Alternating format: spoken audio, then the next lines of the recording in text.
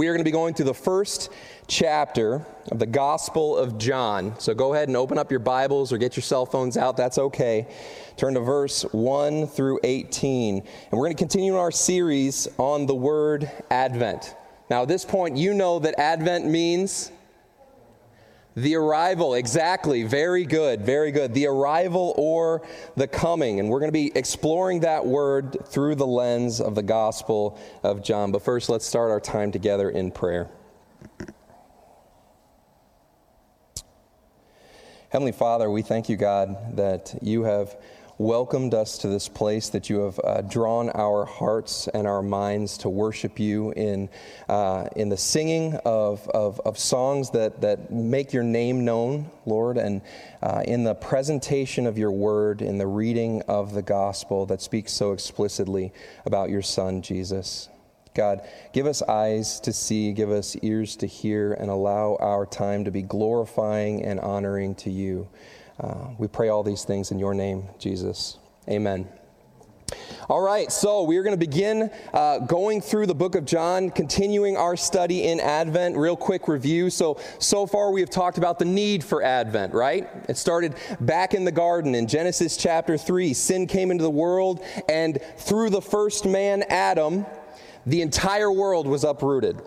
But see, with sin came a promise that God would ultimately crush the serpent's head and that he would rescue us through this one who would come that we had been waiting for ever since. Now, Pastor Bill worked us through Scripture, all the ways in which the Old Testament directly and indirectly gives us a promise of Advent, the promise of the one who would come and rescue humanity. And then last week, we spent a lot of time in silence, didn't we? The silence of Advent, this long period of time of waiting from all the way from Adam to Jesus, in which God's people were waiting for deliverance. And we got to take a look at what that looks like in our lives today as a church. But today we're going to talk about something specific. We're going to talk about the miracle of Advent. And I think in order to do that, we need to define our terms. We should ask ourselves, what is a miracle? Now, if we're going to define something, what do? We ask Siri. You guys, seriously, we ask Siri. We're Americans. We get our cell phones out. We ask Siri, hey Siri, what is a miracle? I hope it tripped some of your phones just now. That would have been funny.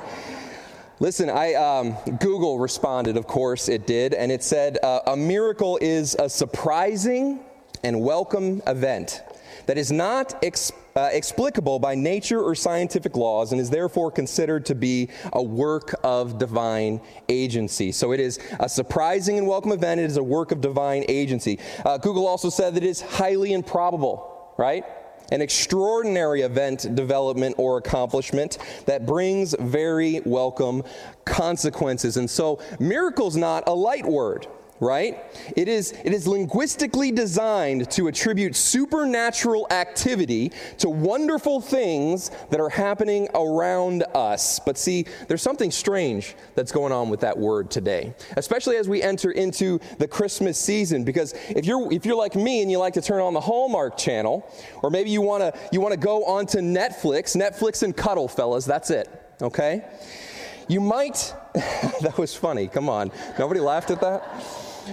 You turn on the Hallmark Channel, you're looking at these Christmas musics and movies, and what they do is they attribute the word miracle to some really weird things, you know? Presents appear under the tree just in time. It's a miracle.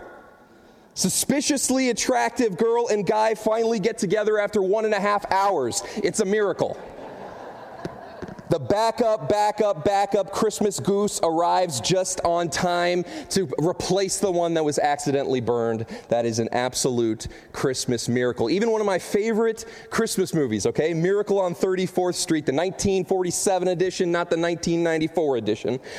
In that film, the miracle described in the film is the girl and the guy, they get together. Right? The little girl gets a new house and she has new parents, and all of the criminal charges on Santa Claus are dropped. It's really weird when you put it that way, but that's exactly how the movie unfolds, and it's one of my favorites. Listen, church, maybe the scenario isn't exactly that cheesy in our lives, but there is no doubt that miraculous when it comes to Christmas has been redefined by our culture, and it no longer means highly improbable, extraordinary events and the work of divine agency.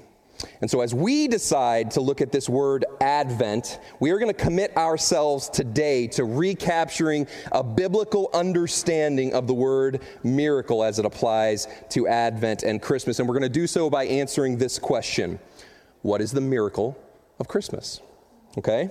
What is the highly improbable, extraordinary event, the work of divine agency that occurred that accurately describes the miracle of Christmas? And what exactly does it have to do with us? And so go ahead, turn to John chapter 1, verse 1 through 18. And while you're doing that, what I'm going to do is I'm going to start us today in Ephesians, because of course we are.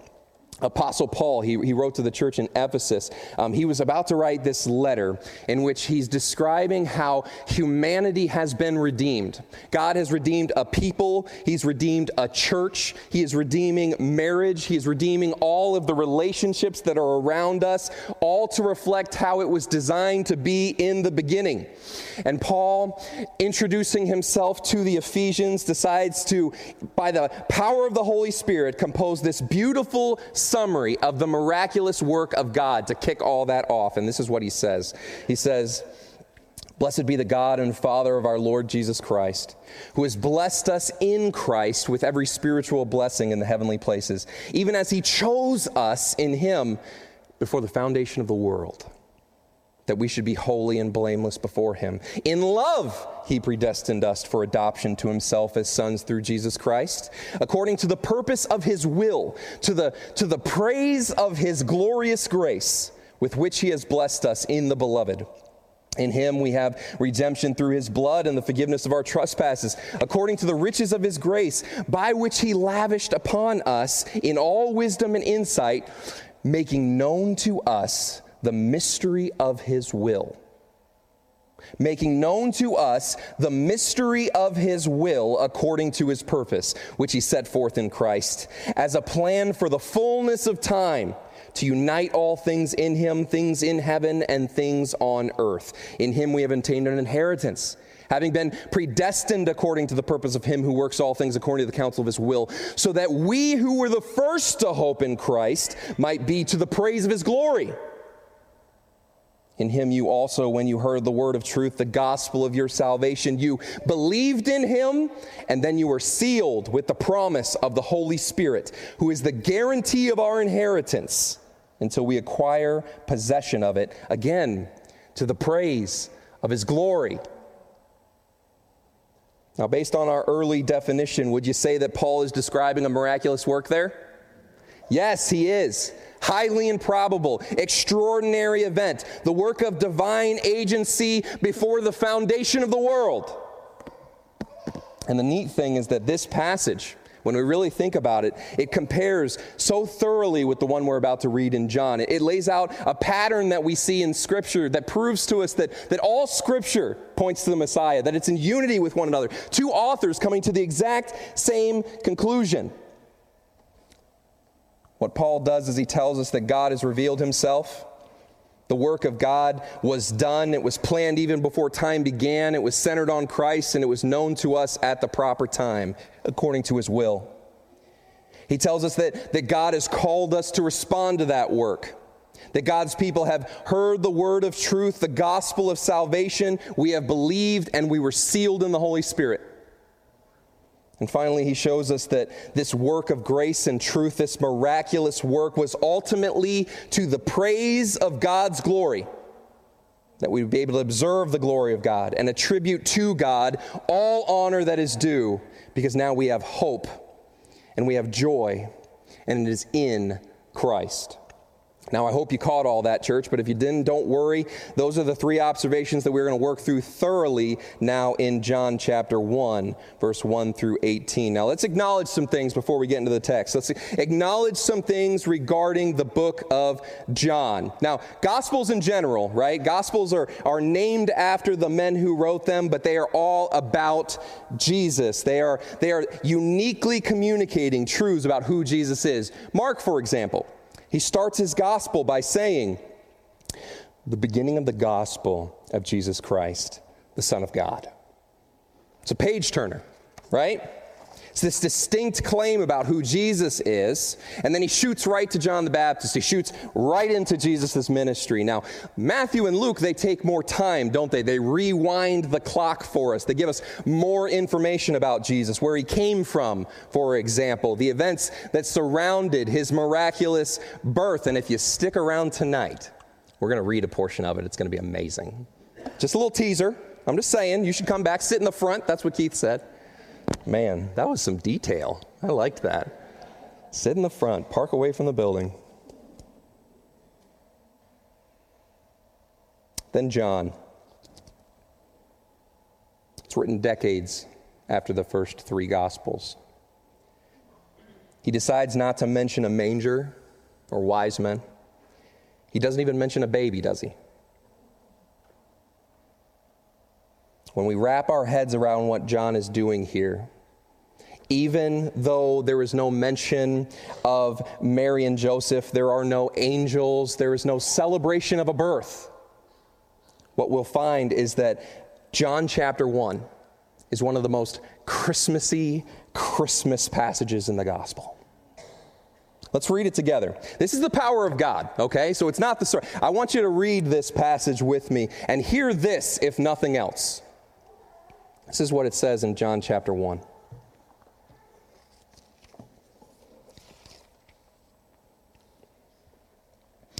In the beginning was the Word, and the Word was with God, and the Word was God.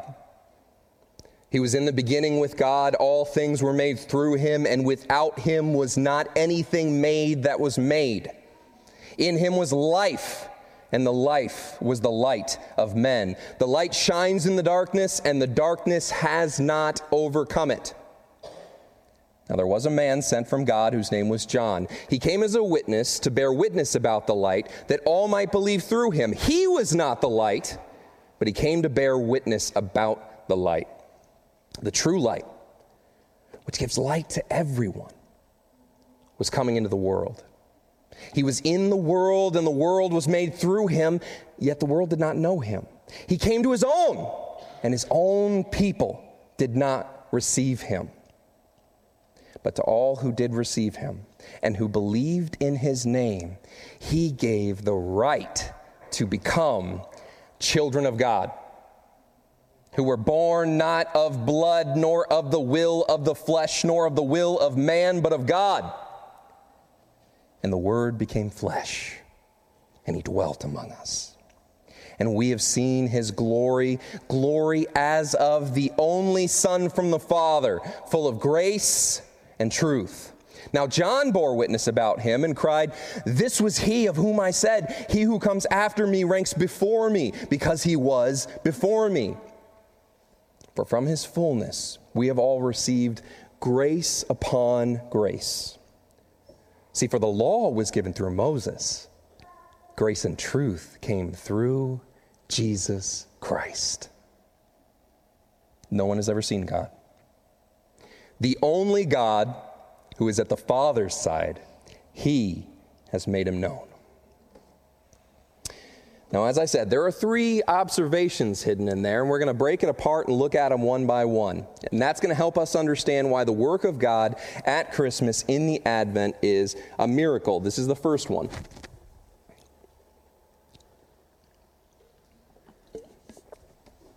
That was for dramatic effect. God's work is a miracle in the Advent because God has revealed himself to his creation. Finally, and fully, and in the person of Jesus the Messiah. Do you notice what it says in John 1 as we begin? It says, "In the beginning." Here's an experiment, if you want to, parents, that you can do with your kids. Go home today and ask them to finish the passage and say to them, "In the beginning," and watch to see what they say. It's a good test. Maybe it's a little nerve-wracking to see if you've been in the Word consistently, but there's a good chance that when you say "in the beginning," they're going to complete that verse by saying, "God created the heavens and the earth." Right? In fact, if your memory is sharp, when we began our Advent series at the beginning of this month, what we did was we read through Genesis 1, but then we also read through John 1. Church, here we are. We're right back at the beginning. It's not a coincidence because John intentionally frames the beginning of his gospel with this literary mechanism that is designed to draw our minds to the creation story. Because we know when we read Genesis that in the beginning God the Father created the heavens and the earth. And we know that the earth was without form and it was void and darkness was over the face of the deep. And we know that the Spirit of God was there. He was hovering over the waters. And God said with his words, "Let there be light." And there was light. And remember, the light was? Oh, come on, guys. The light was? Good. It was good. John recreates the scene in verse 1. But see, here's a fuller picture now that we have. We know more about what was going on in that day because he says, in the beginning was the Word. Now, surprisingly, a lot of people want to figure out what the word means, but I told Keith, we were sitting in the office the other day, and I told him, I'm less fascinated with the word, to be perfectly honest. What I am more fascinated with is with the word was. Thank you. See, Keith remembered. The word was, you guys. Now, if you want the full story behind that, you got to go ask Keith, but for the sake of our children ministry volunteers who don't want me to go on for the next 2 hours, what we're going to say is very smart men have translated this passage, "in the beginning was the Word," to more literally mean, when the beginning began, the Word was already there.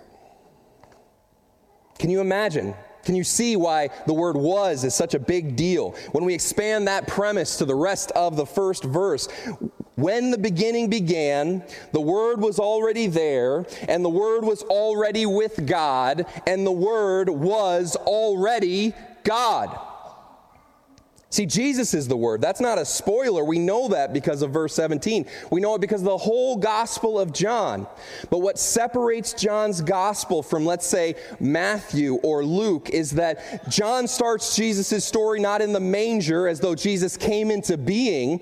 No, he starts Jesus' story in the beginning with God because he is God. As one commentator puts it, Jesus was always wasing. It is funny. You're supposed to laugh. See, and then John says, after he established that Jesus always was, that he is the Word. See, to the Hebrew that's listening to this, like John, they would think of the God of the Old Testament who speaks things into being. By his speech, God personally relates to his people. This is why he sends prophets, for example, and when those prophets come with the message of God, what do they say? They say, "Thus says the Lord," or "the word of the Lord." And then even to the Greek, the other people that John is writing to, the Gentiles of the world, they would know that the word represents the rational mind that rules the universe, right? By calling Jesus the Word, John is asserting that the Word is the source of all that is visible. And so he predates all of the material world. But more than that, church, when we understand what the Word means, when we look at the book of John and all of the letters that he ends up writing to the church, what we understand is what Jesus meant to John personally, the relationship that he had with Jesus. What does John call himself? Does anyone know? The beloved, the one that Jesus loved. He doesn't use his name. The only John in the Gospel of John is John the Baptist. You ever wonder why? It's because to John, the most important thing was that he was the disciple whom Jesus loved. When he speaks of Jesus, he speaks of the Son who gave himself up because God so loved the world. And when John considers the love that Christian brothers are supposed to have for one another, he compares it. He says it is reflected by the great love that Jesus showed for us in that he was willing to die for us. And so when we see Jesus is described as the Word, we know that it is because the Word is the communication of God, and because it is the revelation of God to humanity, and because it is the nature of love to be expressed. And so in saying that Jesus is the Word, and that the Word always was, he is communicating that in the person of Jesus Christ, God always loved us. And I'm telling you, church, as we go deeper and deeper into this letter, as we look at the beginning of this gospel, the more incredible it gets. Look at what he says. He says, in the beginning was the Word, and the Word was with God, and the Word was God. He was in the beginning with God. All things were made through him. And without him was not anything made that was made. In him was life, and the life was the light of men. And the light shines in the darkness, and the darkness has not overcome it. John says, by the Word all things were created. But see, Jesus was not just a bystander in that action. He wasn't just waiting around for the Father and the Spirit to do all the work. See, everything that was made through, it was made by the Word of God. 1 Corinthians chapter 8, verse 6 puts it this way, for us there is one God, the Father, from whom are all things, and for whom we exist, and one Lord, Jesus Christ, through whom are all things, and through whom we exist. Hebrews chapter 1, verse 2 puts it this way, but in these last days God has spoken to us by his Son, whom he appointed the heir of all things, through whom also he created the world. God reveals that Jesus was no bystander in creation. In the beginning, life and light began with the Word. Let there be light was spoken by God, and the light was separated from the darkness. The words, let us make man in our image, after our likeness, were spoken by God. And life came to mankind. The Word is at the center of creation. Life and light stand in contrast to death and to darkness. And so Jesus as the Word is Jesus as life and light. And in him we have hope.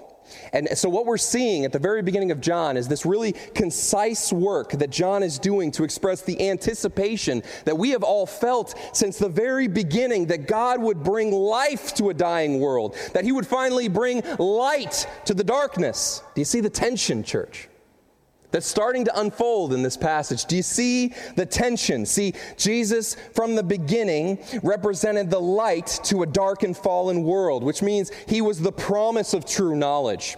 He was the promise of moral purity that light brings. He was the promise of the light that shows the very presence of God. There is a tension that exists in this passage, and as it unfolds verse by verse, we start to feel it. He says in verse 6, there was a man sent from God whose name was John. But see, he wasn't the light. He came to bear witness about the light, but he wasn't the light. The light's not here yet. Verse 9 says, the true light which gives light to everyone, the light that everyone needs, the light that everyone still needs today. It was coming into the world. Do you feel the tension, church? Where's the light? Why isn't he here yet? Verse 10, he was in the world, and the world was made through him, yet the world did not know him. He came to his own, and his own people did not receive him. When will they see? When will he reveal himself? But then there it is. Verse 14. Most beautiful verse. All of our hope, all of our joy, all of our longing articulated so beautifully. The Word became flesh, and he dwelt among us. Philippians chapter 2, verse 6 and 7 says this, though Jesus was in the form of God, He did not count equality with God a thing to be grasped, but he emptied himself by taking on the form of a servant, of a slave, being born in the likeness of men. See, John, Paul, the authors of Scripture, they're telling us of this tension that existed that was broken in the night that the Word became flesh. Jesus came near. That word dwelt. Oh boy. That word dwelt, it literally means he pitched his tent. Now, if you're a fan of the Old Testament, you're going to know the dwelling place of God was the tabernacle. It was the temple. It was among the people of God in the wilderness. It was in the place in Jerusalem. There they went. God dwelt among his people. In the past, man, God was a mystery, you guys. Even in that circumstance, he was a mystery that had not been revealed yet. Moses says in the wilderness in Exodus chapter 33, verse 18, "Lord, please show me your glory." God's response, "You cannot see my face, for man shall not see me and live." Isaiah is taken up in a vision. He's in the throne room of God, and he sees God in his glory, and he hits his knees and he says, "Woe is me, I'm lost. My eyes have seen the King, the Lord of hosts." He couldn't handle it. Even in the shroud of mystery, Isaiah becomes undone. Now, do you think John had that verse in his mind, those verses at the forefront of his thoughts as he considers what Jesus represents? What his coming represented to humanity? God himself became flesh, and he pitched his tent here on earth. Do you think that's what John meant when he says in verse 18, "No one has ever seen God. The only God who is now at the Father's side, he, Jesus, has finally made him known to us." God's work is a miracle. And we see it in the Advent because God revealed himself fully to his creation.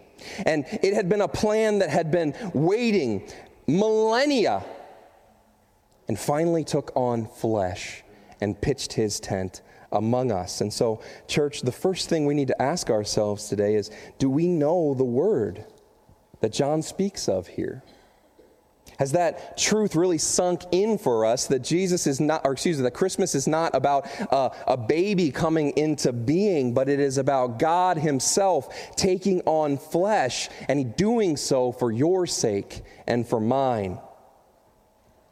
Is that grace that God shows us in bringing light to the darkness, casting that light on the circumstances that we find ourselves in today? That's the challenge that we experience in our first point. This is the second. God's work is a miracle in the Advent because God has called us to respond to his work. Okay? He has revealed himself to us. God has also called us to respond to his work. Pay attention to what John does starting in verse 9. It's kind of cool. He says, "The true light, which gives light to everyone, it was coming into the world. He was in the world, and the world was made through him, yet the world did not know him. He came to his own, and his own people did not receive him." It's not a great start. Okay? Considering what we just discussed, that we had been waiting a very, very long time for the Messiah, what is implied here is that when he finally came, with a forerunner no less, that's shouting to the mountaintops, "One who comes after me, he's the one, pay attention." And yet when the time came, by all accounts, we rejected the light. That's who we are. And it makes a lot of sense, right? Because as we're reading through the Old Testament, God is constantly revealing himself, and he is constantly being rejected by his own words, his own action, his own loving kindness is being spilled out towards his people. And in the Exodus and in the Judges and in the Kings and in the prophets, all are testifying to us that we would be more willing to worship anything we can get our hands on, so long as we can bypass the relationship that God is actively working to create in our lives. We're professionals. We're professionals at ignoring and rejecting, even striking out at God where we can. But see, praise the Lord. Our passage continues today, doesn't it? He talks about it in verse 12. He says, "But to all who did receive him, who believed in his name, he gave the right to become children of God, who were born not of blood, nor of the will of the flesh, nor of the will of man, but of God." Now, there's something we do at Christmas time, and I think it's a really good thing. We go to Isaiah chapter 9, okay, and we read through that together, and it's a whole lot of fun, right?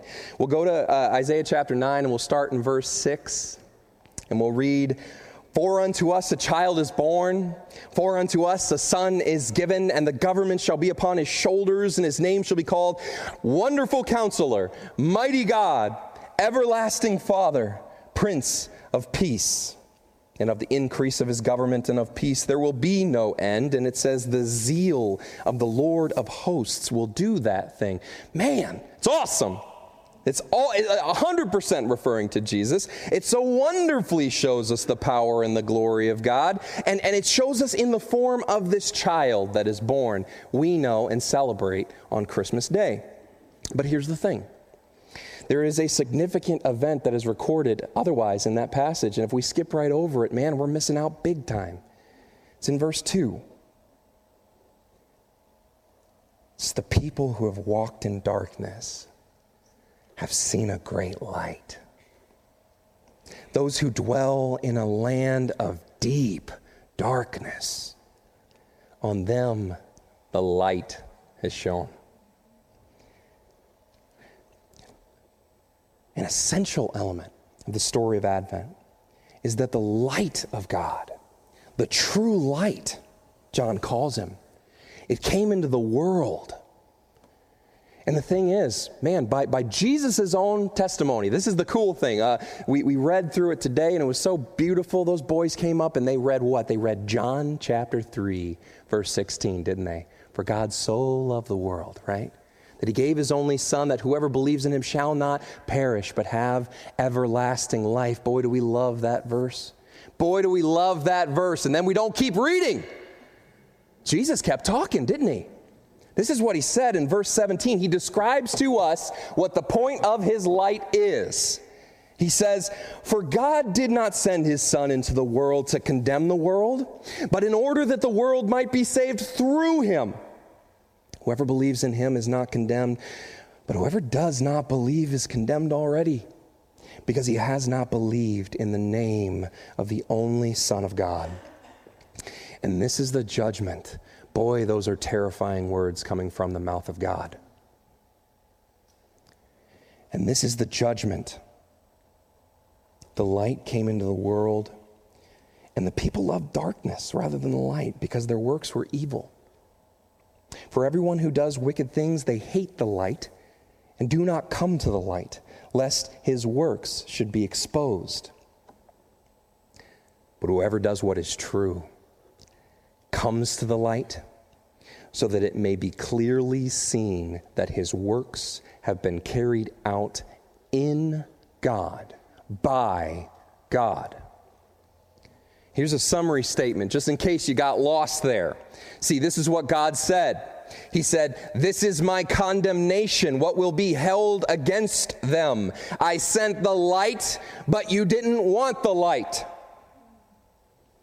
But all who are of the light, who come to the light, and who embrace the light will not perish, but have everlasting life."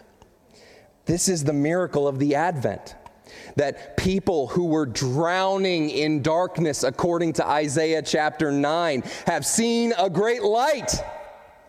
By the work of God, God has made his light to shine down on the darkness of humanity and allowed us to finally understand the true depths of our sin. But the great length also that he was willing to go to reconcile us to him, because he loved us through the death of his own Son, just so that we might believe and we might be saved. The light of God came so that whoever believes will not perish, but have everlasting life. And so here we are, church. A church not born of blood, not because we had a heritage that we inherited, not by the will of the flesh, by our own efforts that we could earn. It is not by the will of man. There is no indulgence, no person on earth that can say you are forgiven but Jesus. No, our salvation, it is of God.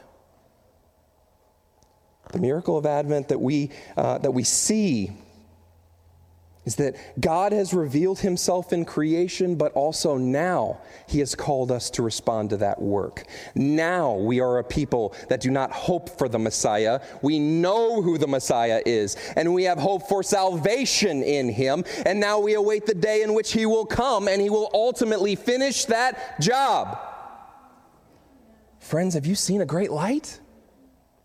Have you believed in his name? Have you been granted the right to be called children of God? Don't leave here today if that question is on your mind and in your heart. God's work is a miracle in the Advent because God has been revealed. God's work is a miracle in the Advent because he has called us to respond to that work. And finally, God's work is a miracle in the Advent because we have seen his glory. Man, this is a fun one. This is a real fun one. Look, this is how John concludes the beginning of his gospel. He says, "The Word became flesh and dwelt among us, and we have seen his glory. Glory as of the only Son from the Father, full of grace and truth. And from his fullness we have received grace upon grace, heaped up grace. For the law was given through Moses. Grace and truth come only through Jesus Christ. No one has seen God, the only God who is at the Father's side. Jesus has made him known." Man, church, we've been talking about it for weeks. There is a reality that was lost to us in the garden, was there not? See, because in the garden, when we talked about that, we were introduced to Adam and Eve, and what did they do? They walked with God. They walked among him, and they were exposed, and they were unashamed before God. They heard the weight of his commands to be fruitful and multiply and fill the earth and subdue it, to have dominion over the fish of the sea and over the birds of the heavens and over every living thing that moves in the earth. God told them, "Fill the earth. Fill it with my glory," he said. "You are made in my image," he said. "You carry the reflection of me to the four corners of the earth." And with the joy of that statement, not the condemnation, we filled the earth with the image of God, together as man and woman. And we did so in his presence. Do you remember what was lost that day in the garden?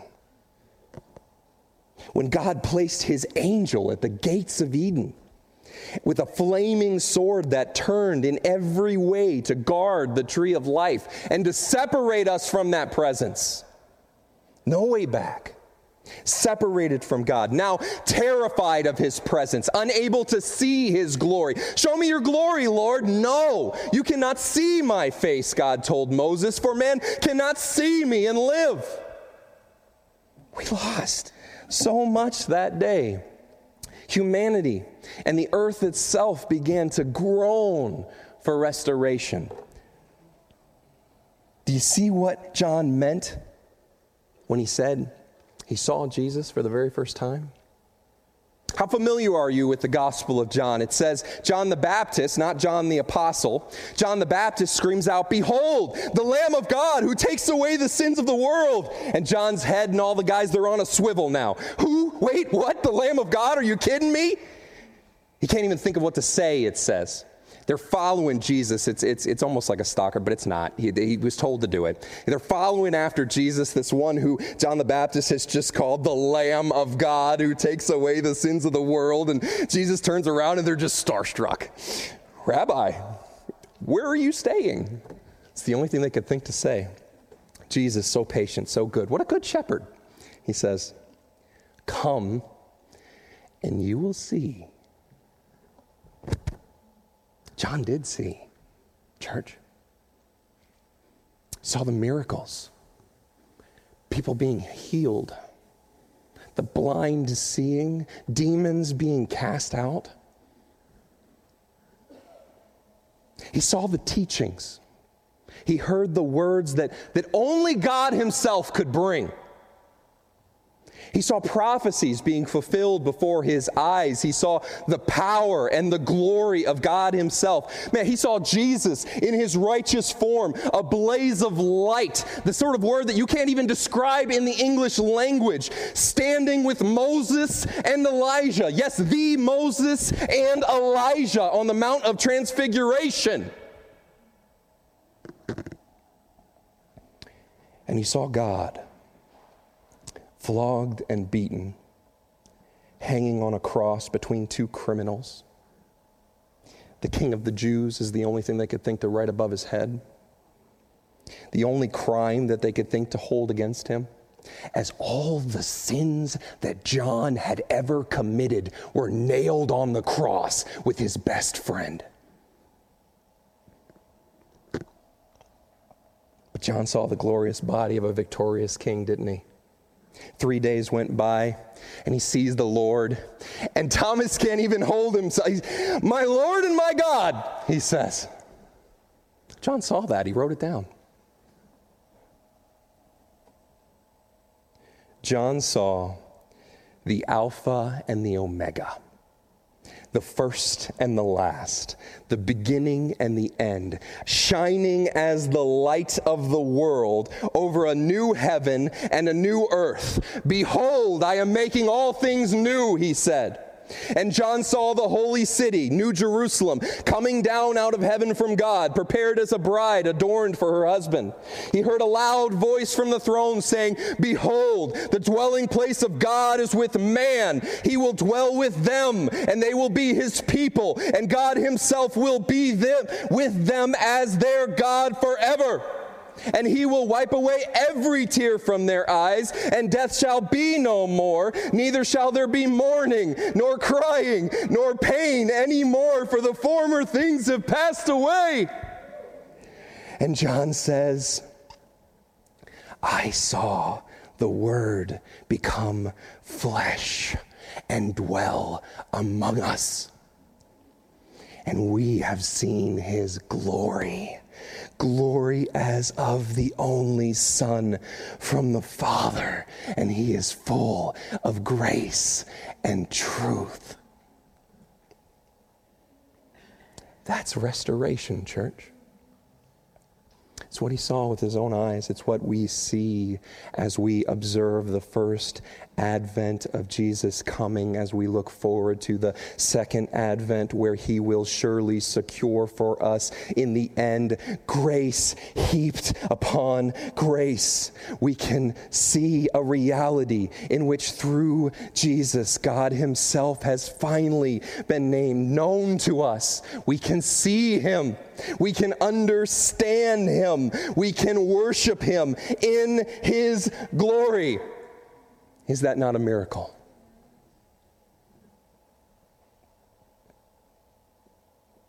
Is that true for you today, friend? Have you seen his glory? Christian, do you live in the light of that word? These are the questions that should be going through our minds. These are the questions we should be wrestling with in our hearts and in our homes. There was a miracle that happened in the Advent. This is why we celebrate Jesus. God has been revealed. He has made a way for us to respond and be reconciled, and we have seen his glory. Let's pray.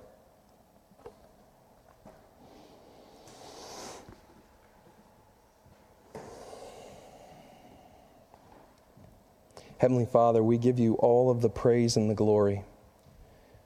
By the testimony of your Spirit, we read that you made all things through Jesus, that you have brought light and life to this world through your Son. God, that your love was poured out on us in the form of the cross.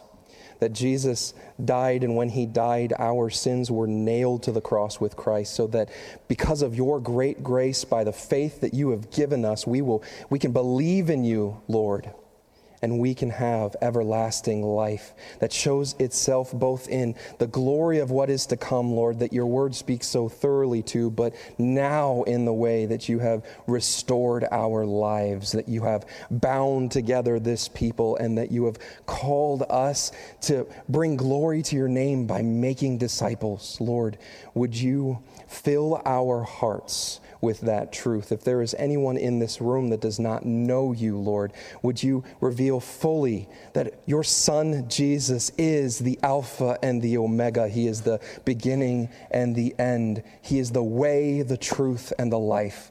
Lord, would you give faith where there is none? God, in our hearts, would you restore us to a right understanding of who you are? Would you reignite our desire to participate in the way that you are making all things new? Would you give our eyes clarity to see the importance of pursuing a lost world, even in the simplicity, Lord, of inviting someone to a Christmas Eve service? God, would you be made much of, God? Would you allow us to see your glory?